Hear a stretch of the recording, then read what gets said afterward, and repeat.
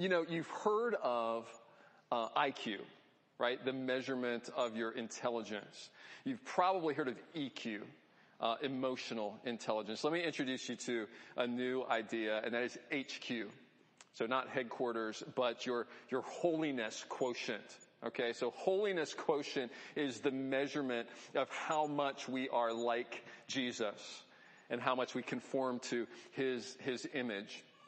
And so I talked about this a little bit last week, that I find for myself that I feel like I am most holy when I'm alone. And when I move when I'm alone, I'm spending time with God, I'm reading the Bible, I'm like, oh God, this is so rich, this is so good, and I'm praying for people and stuff, and it's just good. Everything's good. Life's good. And then I move from that isolation into community, and I'm with somebody else who may have offended me in some way or may have a different opinion than I do. And suddenly my HQ goes down. That's when it starts getting challenged. And it's not just like major movements from isolation to community like we're experiencing today, where many of you are like moving from worshiping at home to moving to, it doesn't take that major of a move. It's just like, you might be driving in your car to work and you're moving from the isolation of your car into the community of your workplace. Or you're moving from the isolation of your car to the community of your home. Even in those moments, anytime there's more than one person, there's the potential for conflict and for disagreement. And so we know this over the issue of masks. We talked about this last week. And I heard from a couple of different perspectives on the whole mask issue, and I thought I would share this with you here this morning. I was talking with someone this week who said that they had gone to the grocery store, and they noticed that everybody in the grocery store had a mask on except for one person. And this bothered this guy so much. And I said, would you just share with me, and would you allow me to share with our church family why that bothered you so much? This is a perspective, one end of the perspective on masks. So he wrote this: I'm not personally concerned about the virus, but I am concerned about potentially passing it on to my family. My children have had asthma issues in the past, and my wife has chronic health issues and is considered at risk due to being immune compromised. For her or my children to get the virus could be a death sentence. And so that's one very real perspective on masks. Now, I know that there are other perspectives because I've heard from others in our church family, and I read on Facebook and post that I know there's another whole perspective on the mask that is a very real aspect of saying, okay, at what point does our government overreaching with the whole issue and mandating masks in all of these different settings and places? And so that's a very real issue as well. So that's one example of a major difference that we have that can lead to disunity. And before I go on, I want to make one more point on the mask issue, because I did hear this concern expressed this week, and it's this concern for us as a church. If we are, this was kind of the way it was stated, is if we are capitulating to the government to say that we will wear masks on this point, at what point how far does that go? And at what point do we draw a line and say that we won't capitulate to the government on other things? For example, if the government were to come to us and require us to do something that goes against Scripture, for example, the kind of marriages that we perform or won't perform. And I just want to say this very clearly at this point to reassure you. Okay, if when it ever comes to the point where the government is requiring us as a church or us as leadership to do something that is contrary to Scripture will win. Okay, our first allegiance, our most important allegiance will always be to the Lord Jesus Christ and what we believe He is requiring us to do. And so if it comes to the point where we have to disobey the government in order to obey God, that is what we will do. And so I want to reassure you with that. Now, as far as the masks go, I have not seen a verse that tells me that we are not allowed to wear a mask. So I don't feel like we need to go against the government's recommendation and guideline to wear a mask. If somebody knows of that verse, I can't take it right now, but just let me know later and we'll deal with that. Lots of opportunities for us to disagree on lots of different points. I mean, we're in an election year, right? So the disagreement over politics, crazy right now. The race issue. I know that, again, even within our church, I've talked to different people who are at very different places with how we should approach the race issue. Does it need to be dealt with at all? And so there's all these opportunities. And besides all of those big picture issues, there's just the ordinary, everyday, personal offenses that we experience, right? I mean, somebody just does something and we misunderstand, or we're just offended in different ways. All kinds of different opportunities to disagree. And by now, some of you are saying, I'm sorry I came this morning. Why did I come back? I came for some hope this morning. Okay, the hope is coming here. Let me just encourage you. What we want to talk about this morning is that what binds us together is stronger than what pulls us apart. I want to remind us of that this morning as we look at Ephesians chapter 4. So if you have a Bible near you or device, would you please turn there to Ephesians 4. I mentioned last week that it's going to be a while before we put Bibles back out on the seats. So be sure to bring your own Bible, bring your own device. When I got home, one of my daughters said to me, "So now we're a BYOB church, I guess." So I don't know, maybe you can tell your friends, maybe that'll be a drawing card. I don't know. We're asking the question this month, what would love do? And last week we asked the question, what would love do as it relates to face masks? And so today we are asking the question, what would love do in the face of disagreement? When we disagree with another person, what does it look like to love them in that? And so we're going to start here in verse 1 of Ephesians 4 to find the answer to that. Paul speaking, he says, "I therefore, a prisoner for the Lord." Okay, before I go on, let me just pause here and highlight the fact that Paul is writing this from prison, having been imprisoned for serving the Lord, for doing the right thing. I mean, I live in a world in my mind where I think if you're doing the right thing, especially if you're obeying the Lord and doing what he wants you to do, I mean, life should go pretty smoothly, but rather Paul has been thrown in prison for serving the Lord, which adds a gravitas towards what he is about to say. This is not just some kind of fly-by-night teacher who's just throwing out a life hack that you might consider, okay? This is someone who is serious about following the Lord. And so he says, I am as a prisoner for the Lord. Listen to what I have to say. Pay attention. He says, I urge you to walk in a manner worthy of the calling to which you have been called. So, Ephesians chapter 4 verse 1 is a hinge verse. It's a hinge verse that transitions us from the first half of the book of Ephesians to the second half. The first half of the book of Ephesians has to do with our beliefs, what we believe and what we understand about what Christ has done. The second half of the book of Ephesians is about our behavior. So how do we behave in light of what we believe? And so as I was young growing up, I used to love the parts of Paul's letters that were about the behavior. Like I would kind of jump to those. I'd jump over the beliefs because I didn't really understand a lot of it. And I'm just like, just tell me what to do. I just want to get to the practical.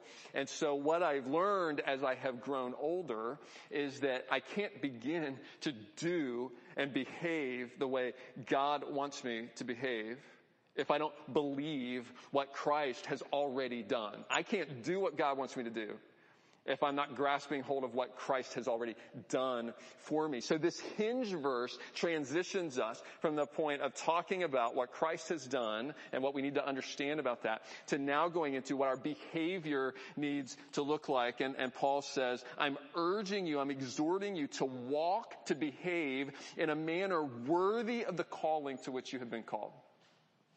So when you and I decide to follow Christ, when we call ourselves a Christ follower, and I know some of you are listening and may not be at that point. You're still exploring faith, and you're still trying to figure out who Jesus is. And so if that's the case for you, then I'm very glad that you're listening.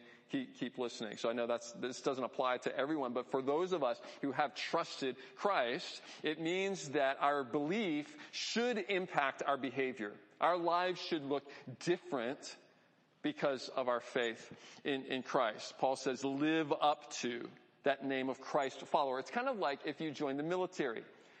There's a code of conduct being in the military that you need to live your life a cut above the kind of the rest of society. I mean, there's a call to wear that uniform, wear that name, that branch name with pride, and to live up to a certain measure of conduct. So we have, as Christ followers, we have a golden opportunity right now to stand out from and look different than the rest of the world. And Paul is calling us to that. And now he's going to go on and tell us what that looks like.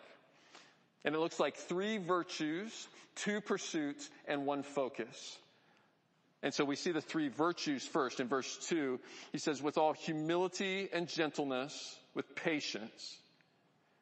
And then he talks about 2 pursuits, bearing with one another in love, eager to maintain the unity of the Spirit. And here's the 1 focus, the unity of the Spirit in the bond of peace. This is where all of this is building towards. So I want to talk about unity first. Community takes unity. Okay, if you're going to experience real community with other people, unity is required. If you have a group of people that cannot get along on anything, if they're all working against each other, fighting with each other, then you have something, you have some kind of group, but you don't have community. Community requires a measure of unity and agreement and getting along and loving each other. We could talk about this on a lot of different levels. We could talk about this on the level of your home, your family, your coworkers. We could talk about those things, but today I want us to just talk about this as it relates to us as a church. So when we as a church are divided over whatever issue, fill in the blank issue that we get divided about, then we lose our impact on the people around us. We lose our credibility. If people on the outside of the church look into our community and they see all this strife and all of this division, they're going to say, I don't need more of that. I've got enough of that in my home, in my workplace, in our world. I don't need to see more of that. You don't have anything that you can offer me. And so, unfortunately, we actually have a lot of work to do to overcome our tendency towards division, especially we as Protestants, okay? Because in our history, division is at the core of our DNA. So in the 16th century, prior to the 16th century, there was pretty much one church, one universal global church. There were a couple of divisions within that, but it was pretty much one Catholic church. And in the 16th century, some people saw something that needed to be addressed, a core issue that needed to be addressed, that was all around the eternal salvation of human souls. I mean, there is no more core issue than that. It's understanding how we can be saved, how we can have a relationship with God. And so some people courageously stood up and said, wait a minute, some things need to change. And they were hoping that there could be reform within that global church and everybody could stay on the same page, but that didn't happen. And so they had to break off and create a division. And ever since then now, if you look at the history of Protestantism, that's been happening over and over and over again. It's just like multiplication of rabbits or something like that. I mean, you look around our country and our world now and you see all these different denominations and splinters off of the denominations. And I'm glad, I just want to say, I'm glad the Reformation happened. So I think it needed to happen. It was over a core issue. My question is whether all of the divisions that have happened since then in the Protestant church, I'm not convinced that all of them needed to happen, because I'm not convinced that all of those were over that core issue of the eternal salvation of human souls. I'm also not convinced that all of those divisions and splinters that came off were led necessarily by, some of them but were necessarily led by people who were as committed as the reformers were to being in the scriptures and being in prayer and doing what God wanted them to do. So I'm not convinced that all of the splinters that have happened since then. Anyway, all that to say, I think a lot of the things that we divide over today are not worth dividing over and are not the central issue which Paul gets to in a few verses here that are worth dividing over. Here's what we need to know. I mean, the world is not going to care about our beliefs if they're not captured by our behavior. The world will not care what we believe if they're not captured by our behavior. If they don't see something different in us, they're going to say, I don't need Jesus. And so we have a golden opportunity right now to demonstrate community and unity that could draw others to say, I want to know what you have. I want what you have. Jesus said it this way: by this, all people will know that you are my disciples, by the version of Bible that you read. That's not what he said. You're supposed to laugh. I'm used to not hearing any kind of response when I'm looking at camera, but anyway. No, he didn't say that. By this, all people will know that you are my disciples, by your stance on politics. That one's hardly worth laughing at, right? I know that's too true to be sad. Or it is sad, true, something. Anyway, this is what Jesus said. Okay, this is the important thing. By this, all people will know that you're my disciples if you what? Have what? Love. It's up there on the screen. You have love for one another. This is how we set ourselves apart. And so we're asking the question, what would love do? What would love do when we disagree with each other, as we inevitably will? Well, Paul goes on to tell us sometimes we overlook the differences. Other times we have to tackle them and work through them.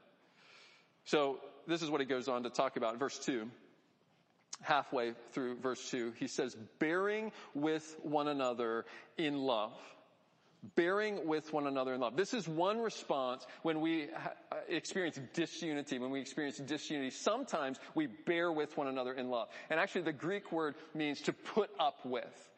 We put up with each other in love. It's the idea of tolerance. This was talked about a lot when I was growing up. I don't think we quite use the word as much anymore. But I know when I was growing up, we talked about tolerance. And that word never really settled so well with me, because I felt like, isn't this like the lowest common denominator? I mean, it's like, okay, I'm just going to put up with you. And yet, this is what Paul's saying. Put up with each other, but he adds a key phrase to it. In love. In love. This is not romantic lobotomy, I'm in love, kind of in love. This is self-sacrificial, others-centered, serving kind of love. So putting up with in love. Every one of us needs this, because every one of us has moments when somebody's got to put up with us. I mean, it's moments when we lose it. It's moments when we're overly sensitive. It's moments when we're judgmental. So we all have those moments when we need to be put up with. I'll share one of my annoying habits with you. It's at least a habit that annoys my wife.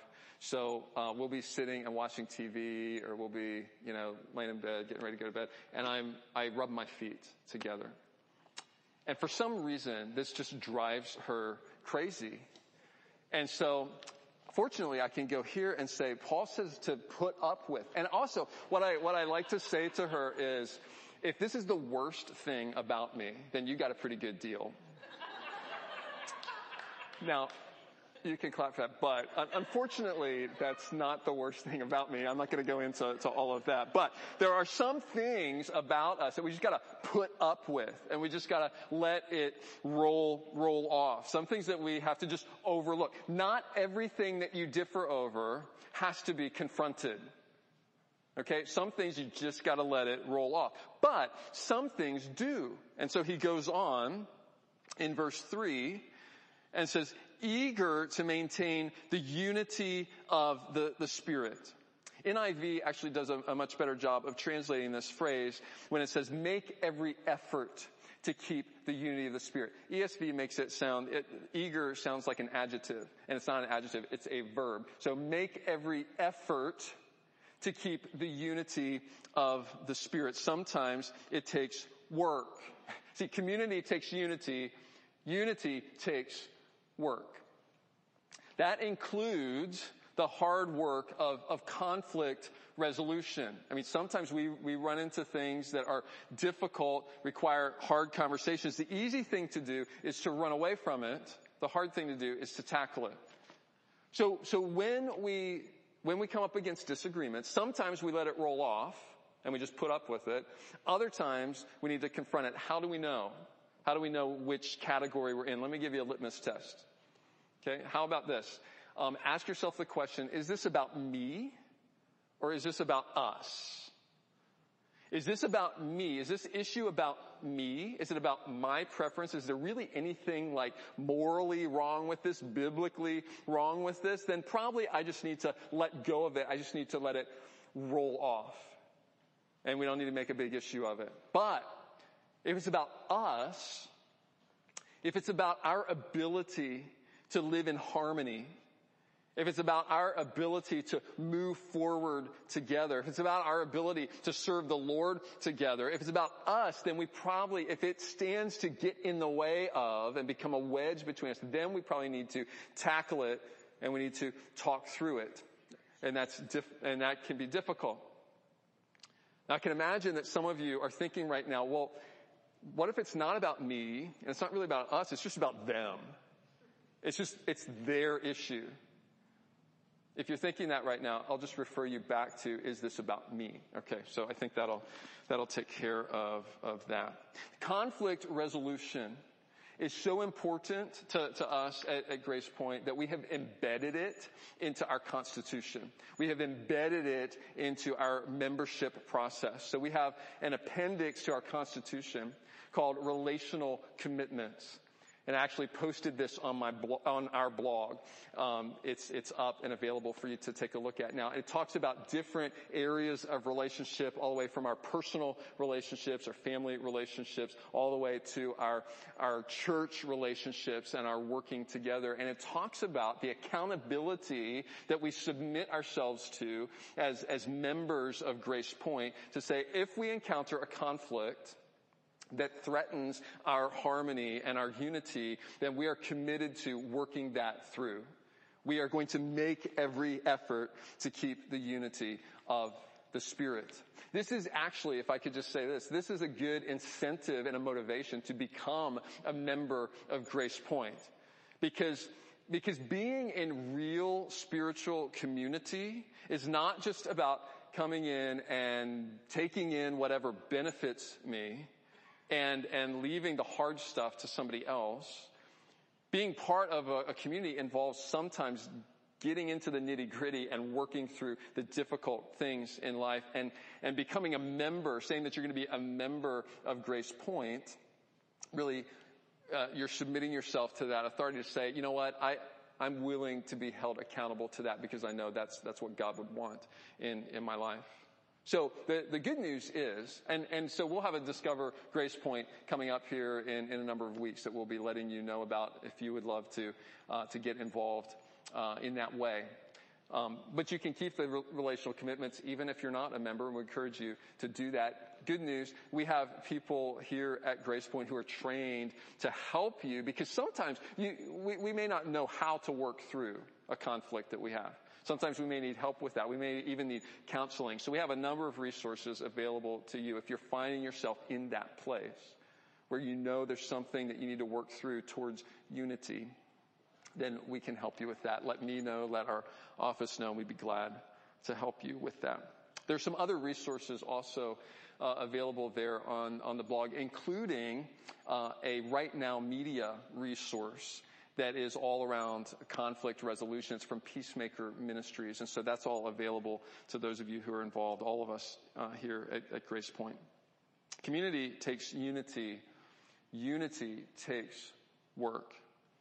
And to crown this off, Paul talks about these 3 virtues that we need to be able to do this work well in verse 2, with all humility, gentleness, and patience. Those sound a lot like the fruit of the Spirit. And so a lot of times we don't have the resources in and of ourselves to be able to bring peace and to be able to reestablish harmony. Thank God we are not limited to the resources that we have by ourselves.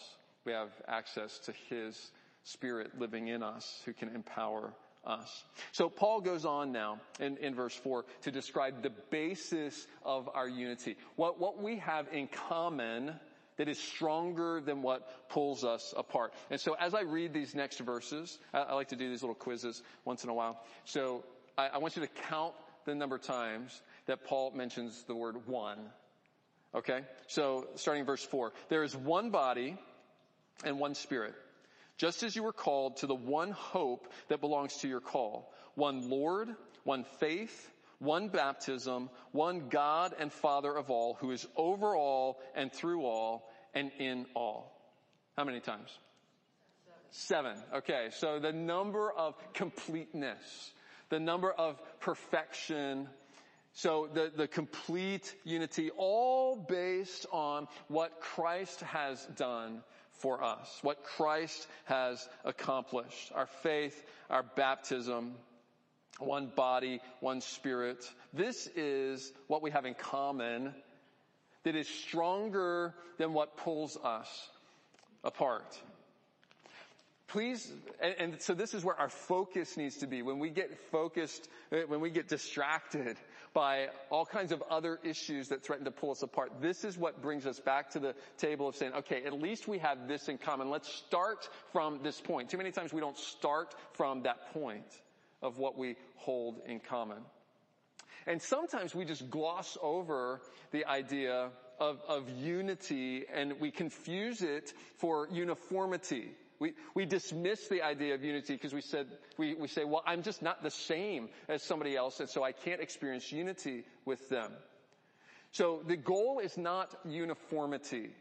The goal is not that we all do the same or think the same. God designed the body to be diverse with different parts, different functions, different perspectives, because we come together then under one head, Christ, and then we do better work and better ministry because of our differences. Paul, if we had time, we would go on in Ephesians 4 and we would see differences, diversity in the giftings that God gives to the church.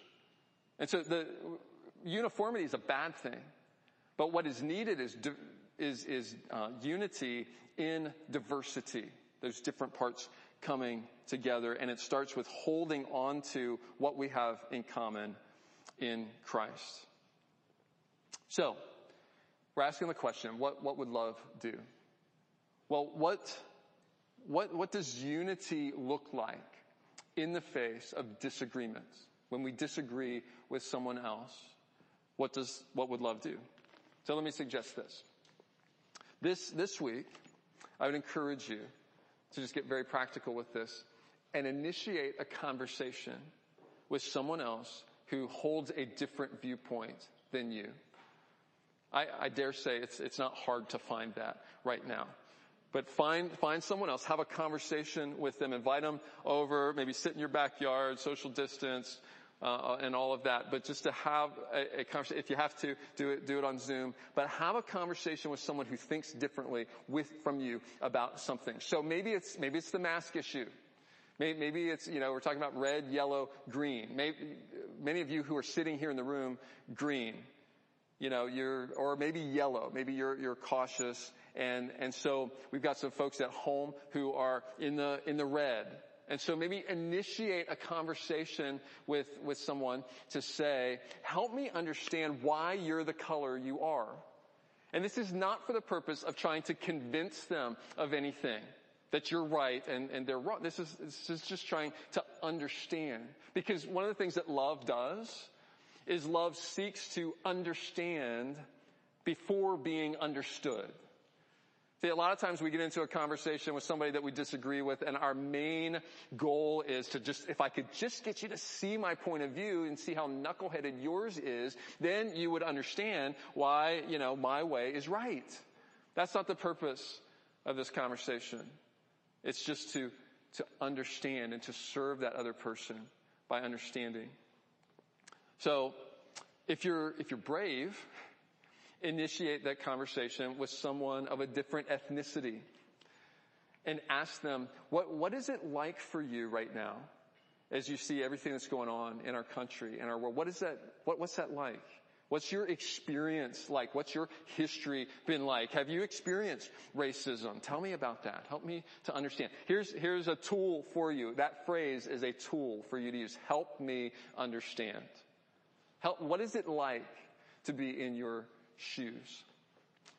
If you're really, really brave, or maybe crazy, find someone who's in a different political party and ask them, what made you choose to register that way? What do you like about what's going on right now in your party? What do you not like? Help me understand. This is, again, not for the purpose of trying to convince anybody of anything. This is for the purpose of building bridges. Our vision as a church is to build bridges, ultimately for life change through Christ.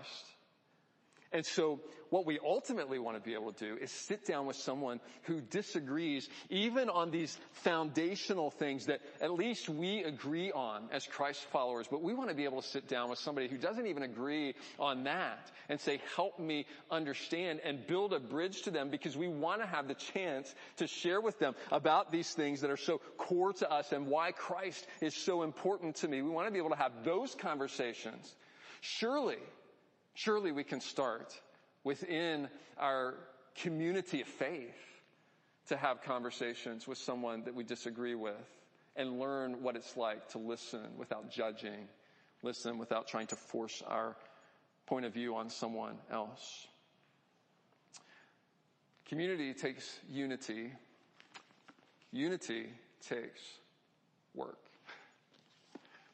So, there are some things about moving from isolation to community that are really great and really rewarding. And again, I can't tell you, it's so awesome to look out and see you guys smiling and nodding, and I don't think I saw anybody yawn this time, so that's really cool. So some things are really great, and we even did some elbow bumps on the way out, after, in and out here as you guys are leaving. It's great to be able to connect in these ways. So there's some things that are great. There's some things that are really hard about moving from isolation to community. There's a lot of things that are really hard about all the change that we are experiencing right now. And so that's a plug, that's a segue for next week. We're going to be talking about trauma.